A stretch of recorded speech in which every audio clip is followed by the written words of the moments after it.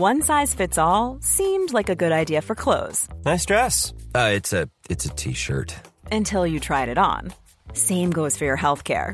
That's why United Healthcare offers a variety of flexible, budget-friendly coverage for medical, vision, dental, and more. So whether you're between jobs, coming off a parent's plan, or even missed open enrollment, you can find the plan that fits you best. Find out more about United Healthcare coverage at uh1.com. That's uh1.com.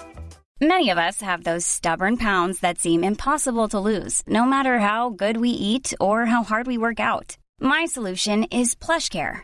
PlushCare is a leading telehealth provider with doctors who are there for you day and night to partner with you in your weight loss journey. They can prescribe FDA-approved weight loss medications like Wegovy and Zepbound for those who qualify. Plus, they accept most insurance plans. To get started, visit plushcare.com/weightloss. That's plushcare.com/weightloss.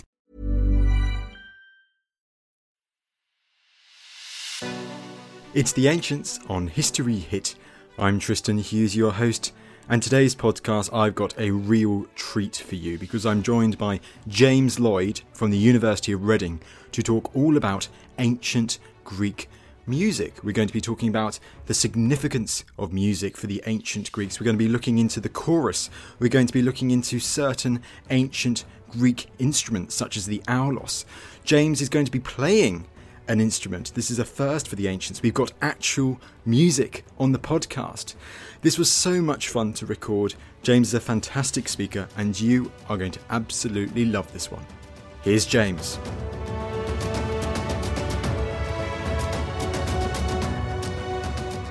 James, it's a pleasure to have you on the show. Thank you. It's great to join you. Now, ancient Greek music, this seems like an often forgotten or overlooked part of ancient Greek history, but a part that was vitally important. Yeah, definitely. So I think it's easy to forget how important all-present music was in a society before recordings and how much of a community experience it was. So today we can, go walking to the shops and listening to whatever we want to on Spotify or whatever streaming service there is. Again, we can sit down in the evening, put on our CDs and tapes if you're that age, or streaming again, etc., etc. But in antiquity, you actually needed a musician there in order to experience the musician. And that meant that a lot of people knew how to sing, a lot of people knew how to play instruments. So in Athens, there were yearly choruses, and there were about 1,000 to 2,000 of the citizens each year who would take part in these citizen performances. So it was a huge thing in terms of the amount of people who did music. It was massive. At festivals, at dinners, sometimes in funerals, at parties, in religious ceremonies, kind of any conceivable situation there would be music being performed, with a few caveats, of course. But yeah, it was a big thing. Sorry, from just what I heard there, did you say that they sometimes had performances where there were 1,000 to 2,000 people in a chorus singing? So not at the same time. So it's choruses of 50 people, nonetheless. So there's this chorus called the Dithyramb, which is performed each year in Athens. And each tribe of Athens puts on a chorus of 50 people, and there's two categories, one for the boys and one for the men. So throughout this festival, 2,000 different Athenian citizens are going to be on the stage, not at the same point, but kind of one after the other. It's this spectacle and participation. Got it. Thank you for clarifying that. I was just envisioning an ancient Greek flash mob in the Agora or something like that. But just before we start, of course, there's no ancient Greek Spotify. We don't have an ancient Greek Walkman or any kind of recordings like that. So what are the sources that we have from antiquity, from ancient Greece, for us to study music? Yeah, so in terms of thinking about the sound of music, there are three main sources, I suppose.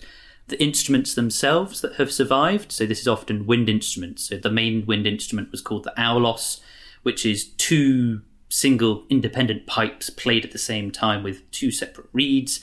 This was the clarinet, saxophone, oboe, all the rest of it rolled into one. It was played in all sorts of contexts. So we can look at those, and looking at what survives, we can make reconstructions and figure out how they sounded.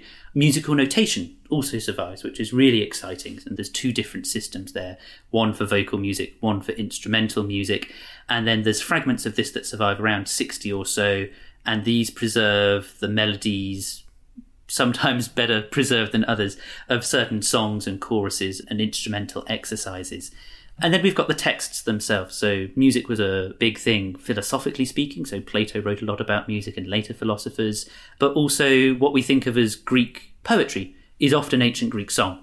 And the rhythm of that can help us understand music, as well as the words that they use to describe musical performance and how they categorize it. So those are the main things. Then there's iconography as well, which helps us understand the cultural aspects of music rather than necessarily its sound. Brilliant. So it sounds like a nice mix between literary evidence and archaeological evidence that survives. Yeah, definitely. So I think the archaeological evidence is being looked at a bit more now that in the last 20 years we've really got to grips with the textual evidence. And you mentioned there one of the instruments themselves. Let's go through some of these ancient Greek instruments and you can explain what they are, what they were used for, etc., etc. And you mentioned the aulos there. And from what you're saying, this is a wind instrument with reeds. Yeah, so we know from a writer that the reed that was used, so the pipe itself could be made out of wood, bone, ivory, metal, and it gets gradually more complex as engineering and musical solutions develop over the centuries in antiquity. But there's a really great description of the reeds. There's one lake in Boeotia in central Greece where apparently the musicians got their best reeds from. And there's a description of how they're made, the different times of years you might pick them and dry them and how long you would leave them, depending on the different kind of style of music that you want to perform, a kind of bendy style or a rigid style. Sadly, none of the reeds survive, though. So this text is really, really helpful in helping us reconstruct how they would have been made.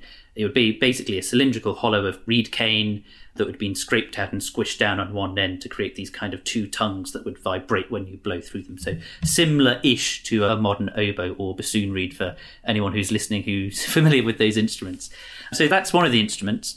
The other instruments that we get are string instruments, such as the lyre, the cellist, which had a sound box made out of a tortoise shell. This was commonly used in education and for informal settings. There's a barbitos, which is effectively the bass lyre, for want of a better description. There's a kithara, which is a bit like a lyre, but made with a wooden sound box. It's a bit sturdier, it's a bit larger, and that was generally used by professional musicians. So we could kind of think of this a little bit like the guitar of its day. So, for example, this is the instrument that Achilles, well, not quite the instrument, but Achilles played a formix, which is a kind of predecessor to the kithara, on the beaches of Troy when he's really sad. And we're told that the yoke of that was made of silver. So some of these instruments could be really splendid as well. Then we get the panpipes, which is well known, found not just in ancient Greek society, but most societies, called the syrinx.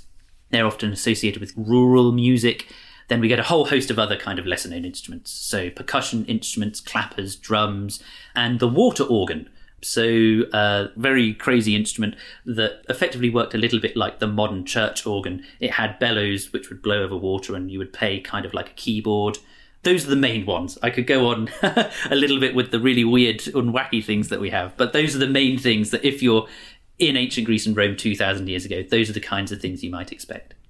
Don't you worry, this is the podcast for weird and wacky in ancient history. So let's go into a bit more detail about some of these instruments, because you mentioned the Trojan War there and myth and all that, because we see with many city-states in ancient Greece that they have a founding myth which is shrouded in mythology. And is there something similar with the origins of some of these instruments? Is there mythology associated with them? Yeah, definitely. So particularly with the lyre and the aulos. And there's a kind of juxtaposition between the two. They characterize very different things, at least to people like Plato.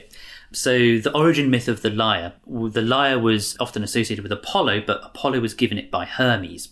And Hermes comes across a tortoise and basically guts it. There's this Homeric hymn to Hermes, which is a kind of 6th century prelude to other songs that would have been known throughout most of ancient Greece. And it describes how he scoops out the insides of the tortoise. He gets some gut to make the strings. There's the leather, there's the horns, and kind of this really bloody, gruesome process. He then creates this almost magical instrument that sings with a beautiful voice. So there's this idea that while making this instrument would have been very bloody, and ultimately you'd need to kill something in order to create this instrument, actually multiple things, it has this divine backing. It's made by the gods and kind of approved, signed, sealed and delivered and all the rest of it. The aulos is a little bit more tricky. The gods don't really like the aulos, depending on which area of Greece you're from. In Athens, Athena really didn't like the aulos. So we're told by a variety of sources that Athena, as this goddess of wisdom and craft, among other things, first made this instrument.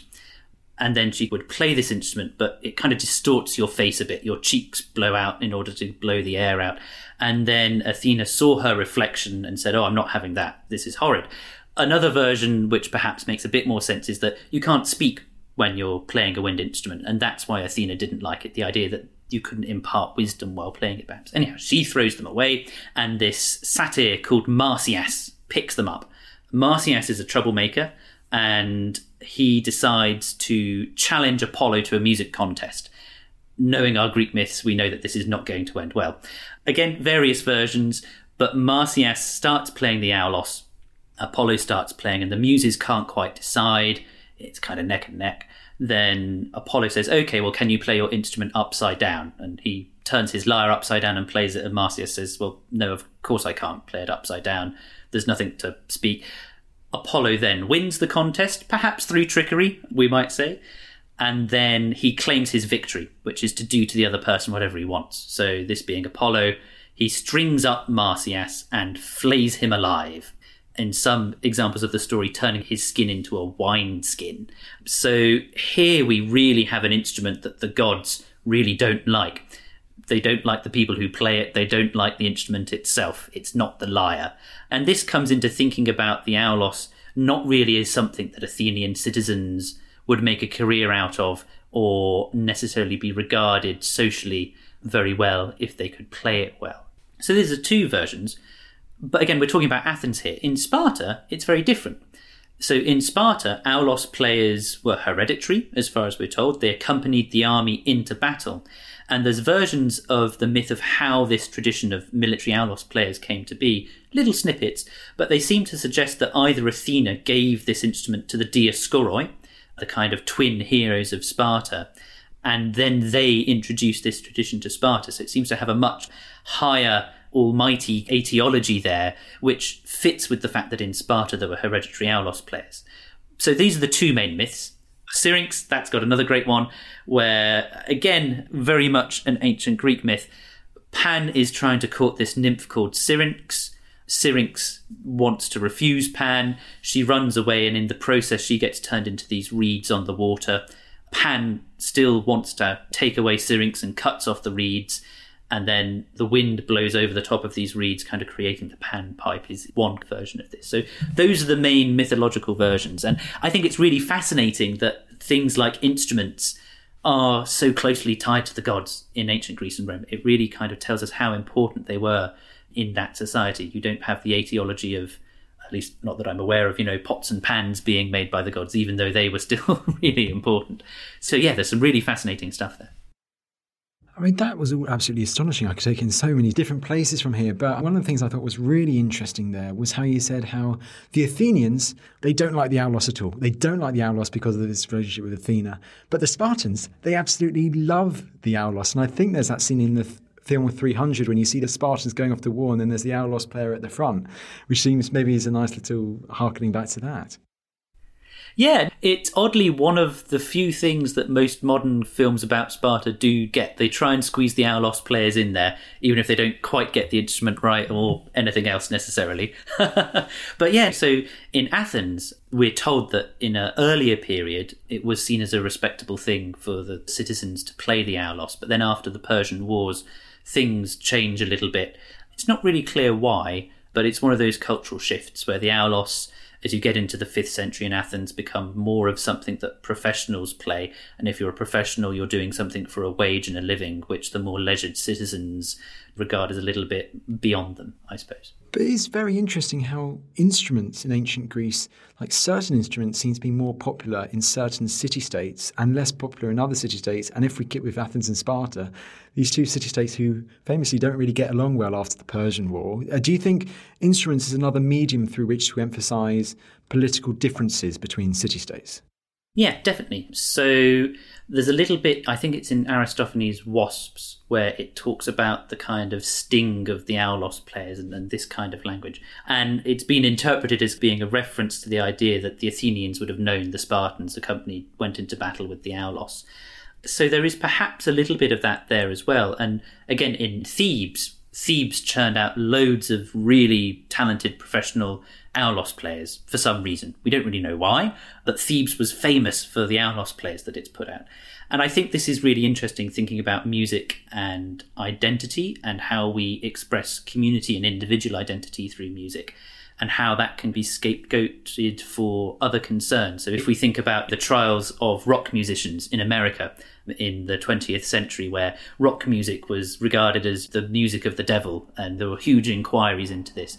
And again, in the UK today with drill, it's the idea that music, and it's not really concerned about the music, but trying to enforce the people who are playing the music. And we definitely see some of that in ancient Greece and Rome for sure. And with these identities and these instruments in particular, what do these instruments tell us about the networks of these ancient Greek societies? So I think the way that they tell us about this is through thinking about travel. So a professional musician, particularly a famous musician such as Arion. So again, we've got a kind of little bit of a myth here in Herodotus. Arion was a famous kithra player in antiquity. He worked in the court of Tyrant in Corinth, and then he travelled to Sicily. And then on his way back from the travels, he's kidnapped by pirates. He jumps into the sea. A dolphin takes him to Cape Malea in the south of Greece. The idea is that musicians, in order to earn their keep, particularly the very skilled ones, would be going from city-state to city-state, travelling across the breadth of the ancient Greek world, from Sicily and Italy, mainland Greece, northern Greece, Macedonia, Ionia.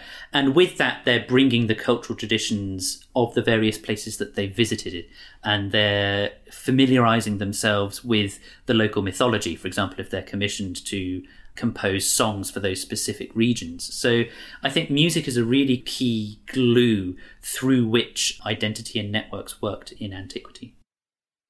Yes, you mentioned how the ancient Greek world, it's not just mainland Greece. As you say, you've got Sicily and you've got the Black Sea coastline as well. Forgive me if this is an impossible question to answer, but if someone was travelling from, let's say, Sicily or Syracuse, and then they were travelling, let's say, Pantikapaeum in the Crimea, an ancient Greek city in the Crimea, in these two cities, got Hellenic culture, do you think music would have still been an important part of society and culture in these two very different geographic places? Yeah, definitely. So there's been some really interesting stuff coming out of the Black Sea regions, in particular, where we find some really fabulously crafted instruments that fit into kind of inverted commas Hellenic music. And again, another example in Meroe in North Africa, there are auloi that are found within one of the queens buried in Meroe, and it dates to the exact point of that burial, roughly 1st century. But again, there's this idea that there's this musical spread through not just ancient, this is where we get into problems of saying what is Greek and what isn't Greek. But yeah, even if they didn't necessarily know the exact kind of musical idioms, they were familiar with instruments, they were familiar with traditions, and we can kind of see the very reaches of where Hellenic culture spread in antiquity. And this is going back to this idea of networks and identity, because music works because it's so passionate, it's so emotive, and it's the idea that music can communicate sometimes where language can't, I think, and there's some really interesting things there. I mean, hold the phone right there. You mentioned Meroe. I mean, Kingdom of Kush, 1st century AD. Are you saying one of these warrior queens of the Kingdom of Kush, buried in this place, had contacts with Romans and the Greeks, and we find a Greek instrument there? Yeah, so burying the head of Augustus underneath the steps and all the rest of it. But also, what's even more interesting is it's made with European olive wood. So either they're importing an instrument made in Greece because European olive isn't native to North Africa, and they're importing these instruments, or there are instrument makers in that region who are importing non-local wood to that region. Again, the problem is, with an instrument, you can't say that it was necessarily played in the same musical style that it might have been, say, in Athens at the same time, but they're still getting instruments made from those Greek traditions there. Yeah, definitely. Well, we've talked about the instruments quite a bit now and what they looked like and how popular they were in the ancient Mediterranean and beyond. Do we have any idea of what they sounded like? Yeah, so there's a few ways we can reconstruct how they sound. Again, going back to the songs of ancient Greece and Rome. So again, one of the big sources we have are the tragedians and the comedians, because of most of what we think of as a written text would have been sung to some extent. So we hear of the aulos as a very raucous instrument. It could be very high-pitched, very low-pitched. There's a particular kind of song that was performed at Delphi, or kind of instrumental piece, which mimetically reenacted Apollo killing Python, the dragon. And we hear that aulos players would need a particular hole near the top of their instrument to make this really shrill, horrific kind of screeching sound, which mimicked the death cries of Python. So there's a huge kind of array of different oral textures that we get preserved in some of these texts. The other way of doing it is, of course, reconstructing some of these instruments. And this is something that's been done to a certain extent for a while. So there's these great archive recordings of trumpets from Tutankhamun's tomb being played in the 1930s on BBC Radio. We don't do that anymore. We make replicas. We don't play the originals for sure. And that gives us a good idea of the sound. The problem is we're not trained in those traditions. And the way that we play them might not necessarily be correct to the traditions of antiquity. And then again, musical notation. So the musical notation tells us the notes, which helps us understand the tonality and modality of music in antiquity. And there's a lot of ancient Greek musical theory that survives written. And from that, we can kind of get bare bones from which we can get an idea of how it sounded. But, for example, ancient Greek musical notation, it doesn't tell us everything to get it spot on. It doesn't tell us how fast or slow it should be performed. It doesn't tell us how loud or quiet. But these are things that you need to interpret a bit. And if there's a little bit of text there and it's talking about thunder and lightning, then perhaps you might get a little bit louder there. Those kinds of things. Talking, James, about reconstructions, we talked about the aulos. I believe you have a reconstruction with you. Yes, yeah. So it wasn't made by me, made by a guy called Thomas Rosanka in Austria. And this is in olive wood, but the original was made in sycamore. And it's a copy of a aulos in the Louvre Museum. We're not too sure of the date of it, but it's not an early type aulos because it's got a lot of holes and can play a lot of different notes. So basically it's a cylinder of reed that's just squished down on one end.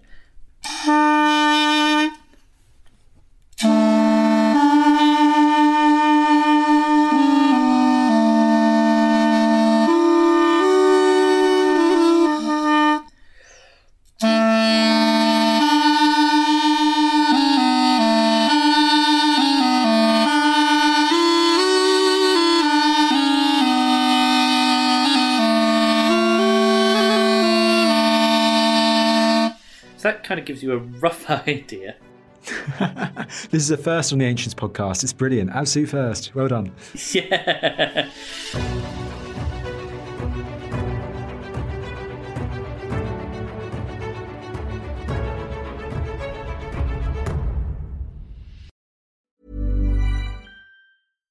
When you make decisions for your company, you look for the no-brainers. And if you have a lot of mailing to do, Stamps.com is the ultimate no-brainer. It streamlines your processes to make your business more efficient, which makes you less busy. Mail checks, invoices, legal documents, and everything you need to keep your business running with Stamps.com. Seamlessly connect with every major marketplace and shopping cart. Schedule package pickups and see your cheapest and fastest shipping options from different carriers, with rates up to 89% off USPS and UPS rates. And with the Stamps.com mobile app, you can take care of mailing and shipping wherever you are. Make the same no-brainer decision as over 1 million other businesses with Stamps.com. Sign up with code PROGRAM for a 4-week trial, plus free postage and a free digital scale. No long-term commitments or contracts. That's Stamps.com. Code PROGRAM. When you need mealtime inspiration, it's worth shopping Kroger, where you'll find over 30,000 mouth-watering choices that excite your inner foodie. And no matter what tasty choice you make, you'll enjoy our everyday low prices, plus extra ways to save, like digital coupons worth over $600 each week. You can also save up to $1 off per gallon at the pump with fuel points. More savings and more inspiring flavors make shopping Kroger worth it every time. Kroger, fresh for everyone. Fuel restrictions apply. Hello, host of Dan Snow's History Hit podcast here. History isn't just dates and facts, it's about the incredible stories that shape our world. 3 times a week on my podcast, my expert guests and I bring you extraordinary stories of heroism, discovery, mystery, and power. Expect tales of lost tombs, daring escapes, power-hungry rulers, and those determined to bring them all down. If you're a history lover or just looking for a good tale, you'll want to check out Dan Snow's History Hit, wherever you get your podcasts.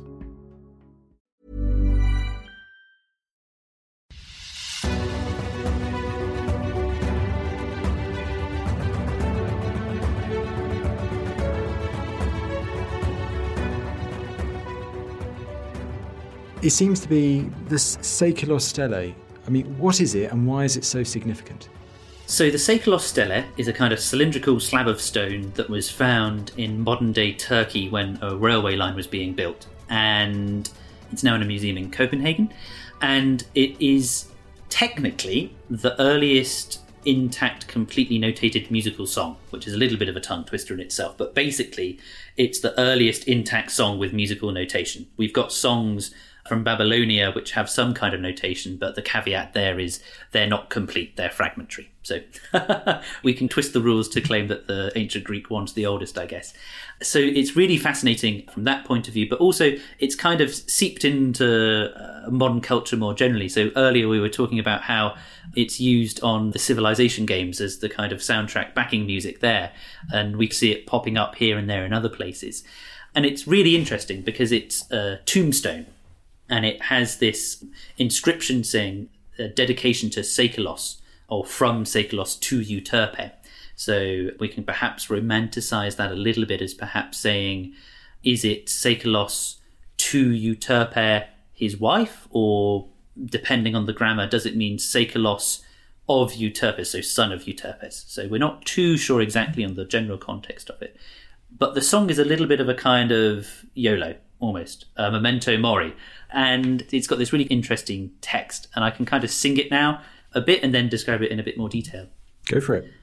Hosonsis fenu miden halasu lupu prosoligones tito zien totelos hokronos apai te. And it basically means, while you're alive, shine, don't have any grief or worries at all. Life only goes along for a short time, and time takes its toll. So it's basically saying, live while you can, don't be sad, we only live a short life, so you only live once, basically. Or more academically speaking, I suppose, a memento mori, a reminder that we're all going to die at some point, so we might as well, have some fun while we're living. And this is particularly poignant since it, of course, comes on a tombstone. And would this song have been for the passers-by to look at and be reminded?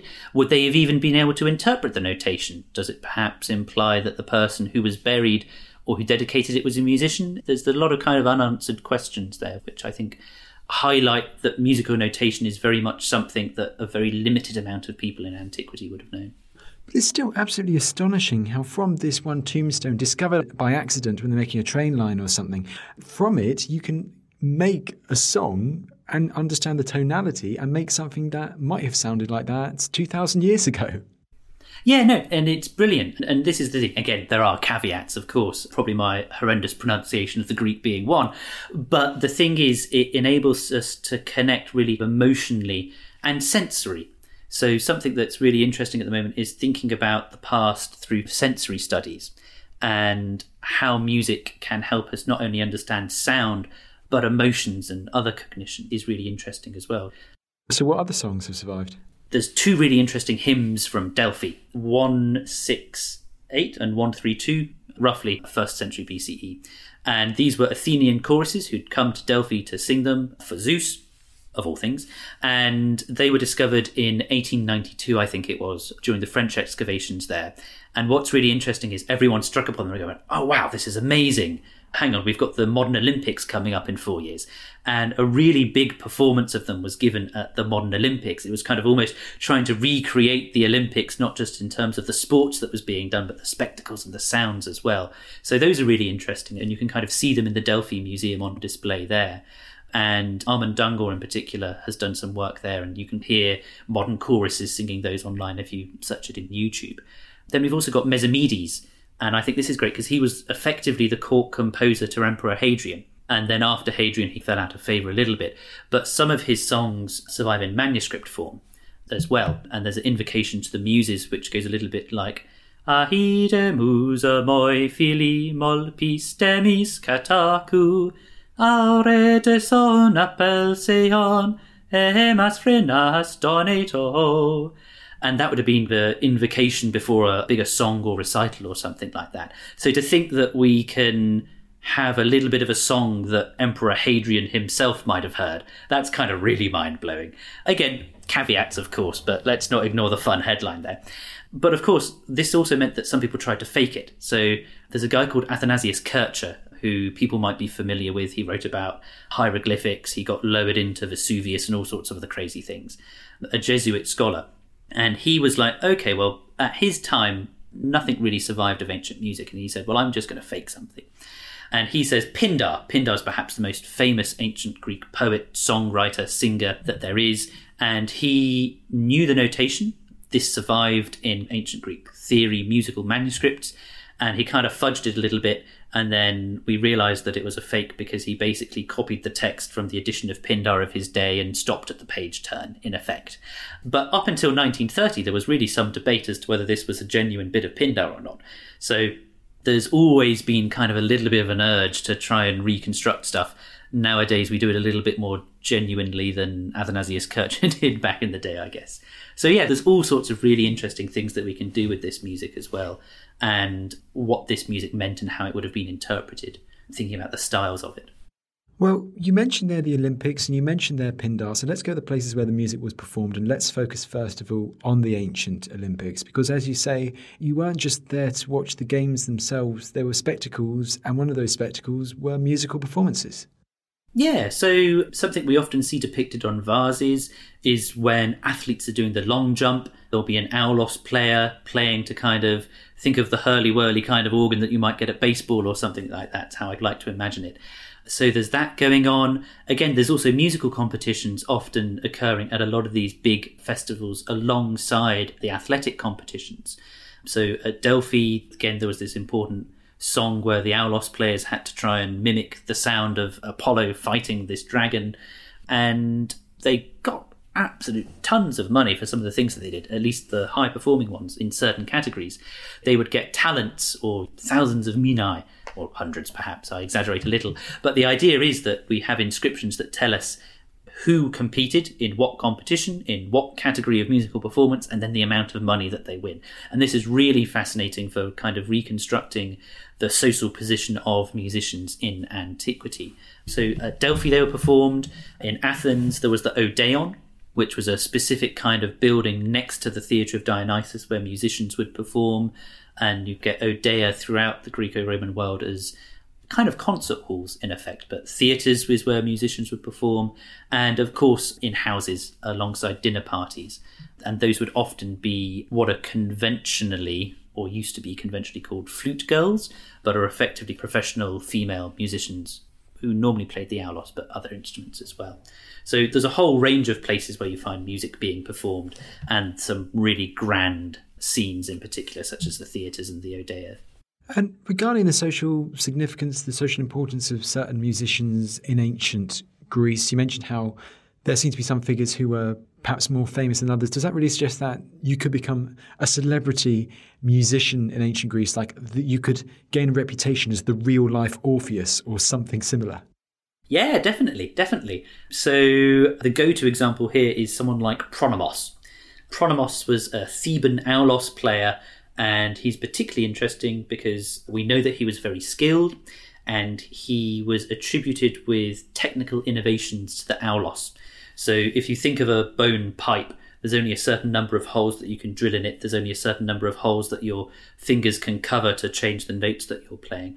Pronomos created a kind of ring system which would cover up extra holes, which meant that he could play more complex music, and music that traditional people like Plato weren't great fans of.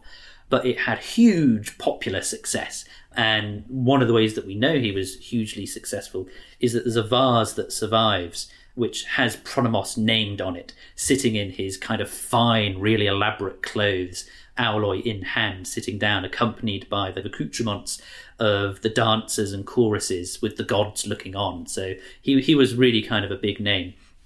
So it sounds very similar, like if you're going to a concert today and you have the big audiences and they hear that someone's in town with their accompanying acts. So would it be in ancient Greece, could we imagine that Pronomos, he's travelling from Thebes, he's going to Athens, people in Athens know that he's coming, they know that he's going to perform at the Odeon at a particular time, not going to book tickets as it were, but they're going to try and get a seat to watch him perform? Yeah, definitely. And I think that's part of Greek theatrics and religion. You find contracts for later on, you get kind of guilds of musicians gathering together so that they don't get kind of bad rates from the sanctuaries that they're going to. And there is certainly the idea that some of these places want to get good musicians because that brings more people to the sanctuary. Definitely. Oh, that's absolutely astonishing. So we can really see, and from what you've all been saying, we can really start understanding the social significance of music in ancient Greek culture. Yeah, definitely. So while it's perhaps not entirely abnormal that other guilds, for example, would petition the Senate in Rome, but there's the Guild of Tibicines, which is a guild of aulos players, tibia in the Latin, and they basically go on strike because the priests say, no, you're going to have less holiday, fewer of you can play in funeral processions, and they go, well, good luck having all of that without us musicians. And they go off and they get cast as these kind of slightly liturous drunkards. So the Senate sends people to go and get them drunk and then bundle them back into Rome. And then everything works out all okay. And again, guilds from different areas of Greece, they go to petition the Senate to sort out their disputes. The idea is that each guild had specific areas where they were the guild that would perform the musical entertainment at the festivals, and there would be sometimes disputes as to double bookings or something like that, I suppose we might say. So yeah, it's really, really interesting to kind of see music at the centre and driving all of this. But I think it's also good in that it highlights the classes and groups of people in antiquity that often don't have a voice. So women musicians in antiquity were often portrayed in a very negative light. Most scholarship until recently kind of conflates the terms for these musicians with prostitutes or courtesans.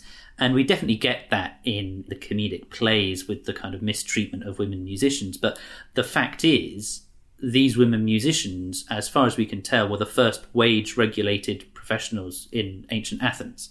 We're told that there was a 2 drachma price cap put on the amount of money you could spend on hiring a female musician to play at your dinner party.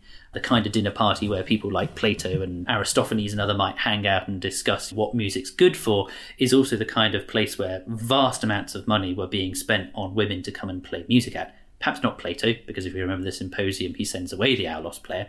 But the idea being is that there were fights breaking out in the streets between people who want to hire the best musician for their symposium.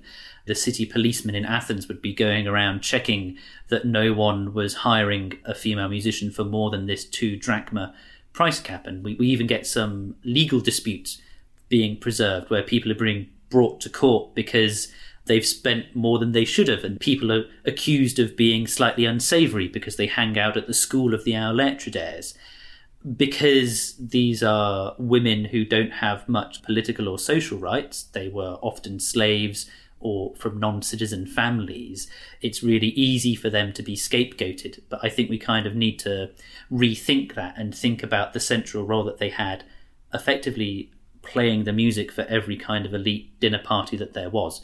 Again, the male citizens would have been trained in music themselves and they would have been performing as well. But I think there's a story there that it tells us that music is a way that signals and reduplicates the social systems of its age.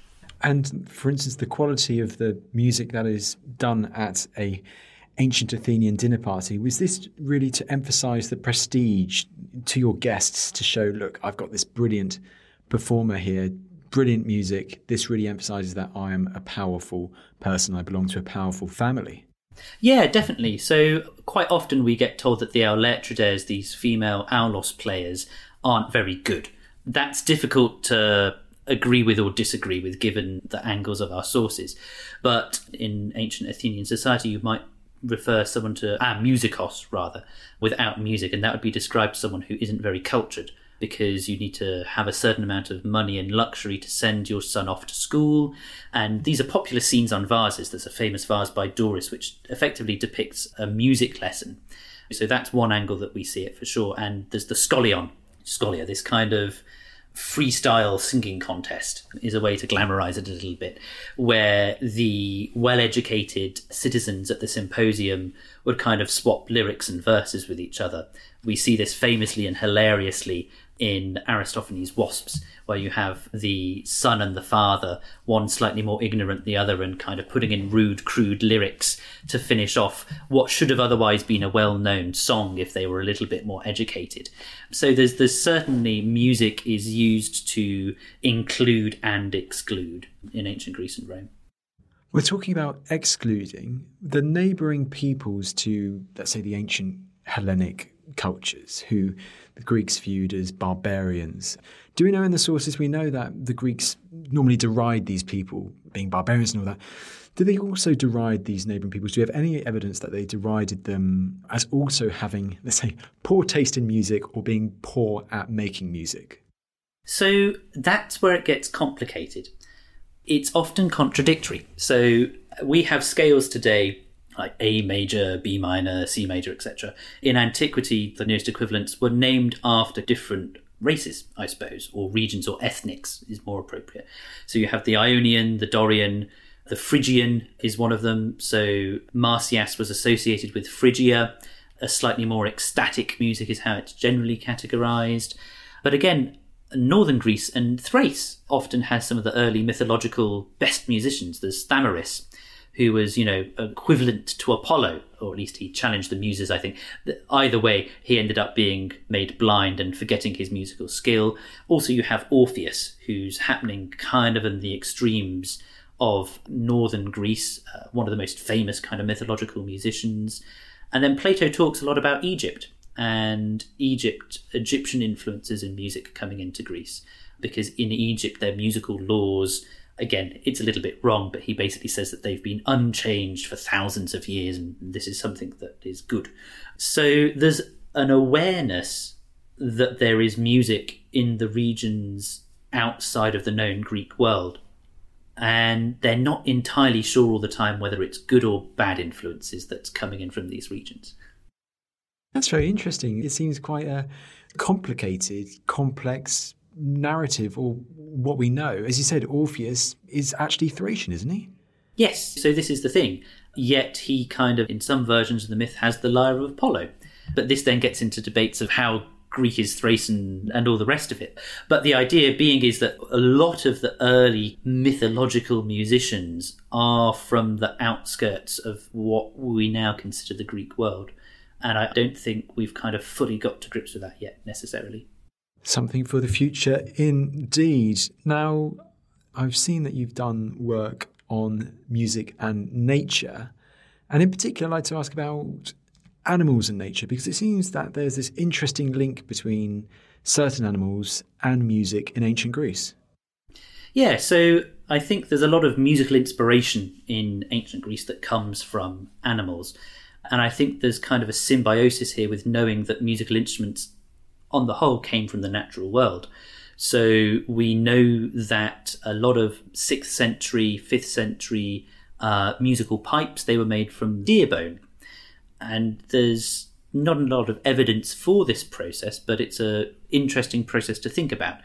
An instrument maker needed to acquire a deer bone. Did they acquire them from someone who kept deer? Did they hunt the deer? You then need to macerate the bones to get the flesh off them. You need to dry them out. It's a really kind of visceral process, and you really did need to know. I mean, it would be unavoidable to, if you were making these instruments and playing them, not to conceive that they were connected in that process, that they were once living animals. There's a very funny passage from the travel writer Pausanias that talks about, it's a hill or mountain, I think it's in Arcadia, where it was known for having very good tortoises if you wanted to make a lyre. But the local shepherds there absolutely hated it and didn't want anyone coming. You get the impression that they're being bombarded with instrument makers trying to carry off their tortoises. But again, this is the thing. Today, our instruments, we kind of don't have that connection with the idea that the sounds of the animals or what was something living is now kind of living and breathing again with the air and the thrum of the strings. And we get a little bit of that in the texts in antiquity. And again, birds was a go-to thing. Certain birds are described as more musical than others. So swans, really heavily associated with Apollo in mythology, and they were supposed to have both the most beautiful song, thinking of the swan song that Plato talks about just before the swan dies. It sings this most beautiful song, and also the kind of thrumming sound of their wings as they fly. Again, thinking about it, there's kind of the trumpet swan and the other kinds of swans, including like silent swans, and they don't, to our ears, sound that musical. So I think there's something kind of wider in terms of connecting them with Apollo, because when Apollo was born, swans were flying around the air above him, that kind of stuff. And then the cicadas are also spoken about as really kind of musical. We often talk today about choruses of cicadas with their kind of really rhythmical humming and thrumming sound, which is linked in some ways to the sound of a lyre being strum. So the natural world acts as a really kind of rich metaphorical pot from which musicians could draw musical phrases and inspiration, as well as their instruments.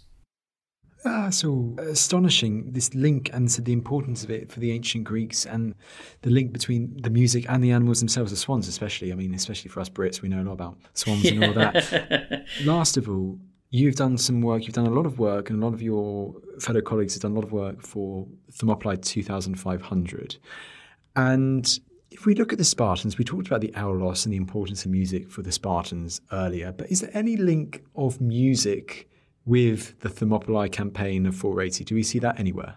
Yeah, so there are definitely some links. So 2020 marks, depending on how you count it, the 2500th anniversary of the Battle of Thermopylae. And one of the famous bits from that we have is this epitaph, "Go tell, stranger, that here the Spartans lie, obedient to their orders." That's the rough paraphrase of it. But after that, we also have Simonides composing a lyric song which commemorates those who died at Thermopylae, and Leonidas, it's not entirely clear whether it was sung at Sparta or at some kind of wider pan-Hellenic occasion. Again, there's a song that accompanied the victory at Plataea, which talks about the Spartans quite a lot too. So we know that if you have a political victory, or in this case a political defeat, one of the ways that you can spin that is by getting some media out about it, and song, whether that's a chorus or a poet singing in your halls, that's one way to do it. So Tyrtaeus is important here as well, this early kind of Spartan musician who helped the Spartans beat the Messenians in war because of his inspiring lyrics. I mean, we actually get an edition of Tyrtaeus's songs being written by a professor in Edinburgh during the American Revolutionary Wars. And the dedication says, "So that the good officers of Edinburgh University fighting in America will know what honour and the good things of war are." And I find that absolutely amazing, and it ties in how rigidly structured classics was into relatively modern ideas of identity and heroism and what was actually supposed to be. So there's a lot of really interesting things. So yes, the short answer, yes. That's so interesting. I mean, do we have examples of then musicians being on ancient Greek battlefields, as it were, improving the morale of their soldiers? That's a trickier one. Plutarch tells us that the Spartans would sacrifice to the muses before battle, that there would be music accompanying them going into battle. But we kind of also have to wonder, an aulos can be played very loudly, but you probably need quite a few of them for it to be heard by a marching army with all their bronze on. There's the salpinx, which is a bronze trumpet, which I shamefully haven't mentioned until now. Not necessarily a musical instrument, but it could make a very loud sound at any rate, and it could alternate its pitch. And again, there's the Roman cornu, there's the Gaelic carnax, which is this great big bronze tube with a fearsome monster on it, and sometimes its tongue would flutter when you blow through it. So there's the idea that can be really inspiring. I think the way that the music's inspiring in Sparta is before battle. from a very young age, they've learnt the lyrics of Tyrtaeus off by hand. Going into battle, they might be thinking, okay, well, if I run away, I'm going to be absolutely, all of the Spartans will completely disown me. I want to behave as Tyrtaeus says a good Spartan should, as I have learnt. Indoctrination might be a word that we could use here. So there's some interesting things there. Not necessarily during the battle, but before the battle in terms of indoctrination and encouraging how to do things. In battle, of course, there were aulos players and drummers who kept time on ships, but that's more about keeping time rather than necessarily inspiring valour and heroism and going for it, I guess. James Lloyd, this has been a brilliant and eye-opening chat for myself over the last hour, and just goes for me to say thank you so much for coming on the show. Thanks for having me, Tristan.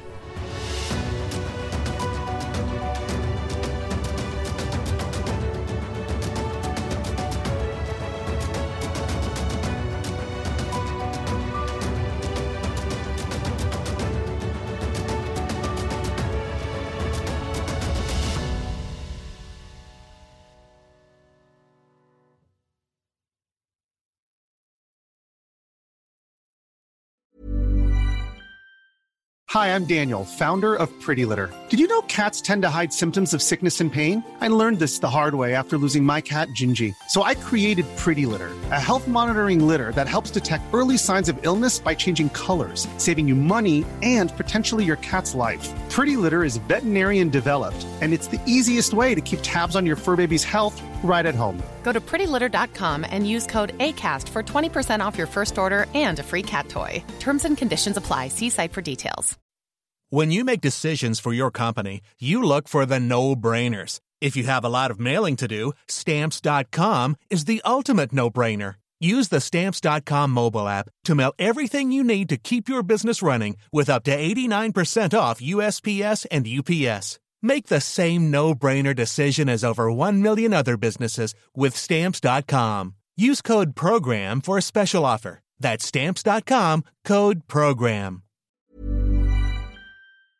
Thank you for listening to this episode of The Ancients. Please follow this show wherever you get your podcasts. It really helps us and you'll be doing us a big favour. Don't forget you can also listen to all of these podcasts ad-free and watch hundreds of documentaries when you subscribe at historyhit.com/subscribe.